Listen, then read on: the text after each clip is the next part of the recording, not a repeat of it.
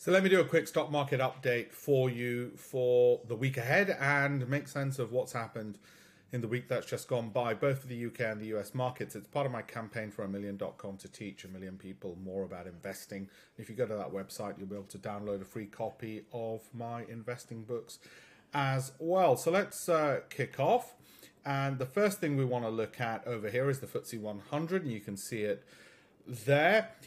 Some of these indicators here, the momentum indicators, do signify how it has sort of bottomed somewhat in the past week and is moving in the upward direction. So all other things considered, I'd probably be more bullish for the week ahead than I would bearish. But getting some more perspective on this, and this is the monthly bars. Each one of these bars represents 1 month. You can see that it's actually been going sideways for a hell of a long time. Okay, so that's not particularly good. I mean, we're pretty much still at, what, 2000 levels? From the year 2000, yeah. Hear that again. From the year 2000 is roughly where we are.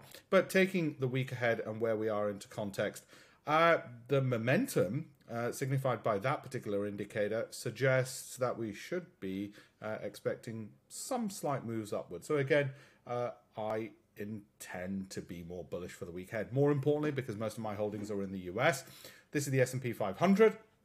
Each one of those bars is 1 day, and you can see that straight upward ride for what, the last 18 odd months. And again, some upward moves after the recent sell-offs. So like I said before, it wasn't the big one, and it keeps finding this support line, which again, you could draw it to the bottom there, which would help fit the facts, I guess. But yes, it's found that support and it's continuing upwards, and you may well draw the trend upwards to be in line with that channel. That would be a reasonable presumption to make. Okay.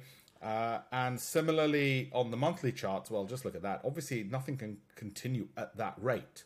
Sooner or later, individual stocks which are driving that will start to at best go sideways, at worst have to pull back a little bit. The speed of decline is what most people will be worried about.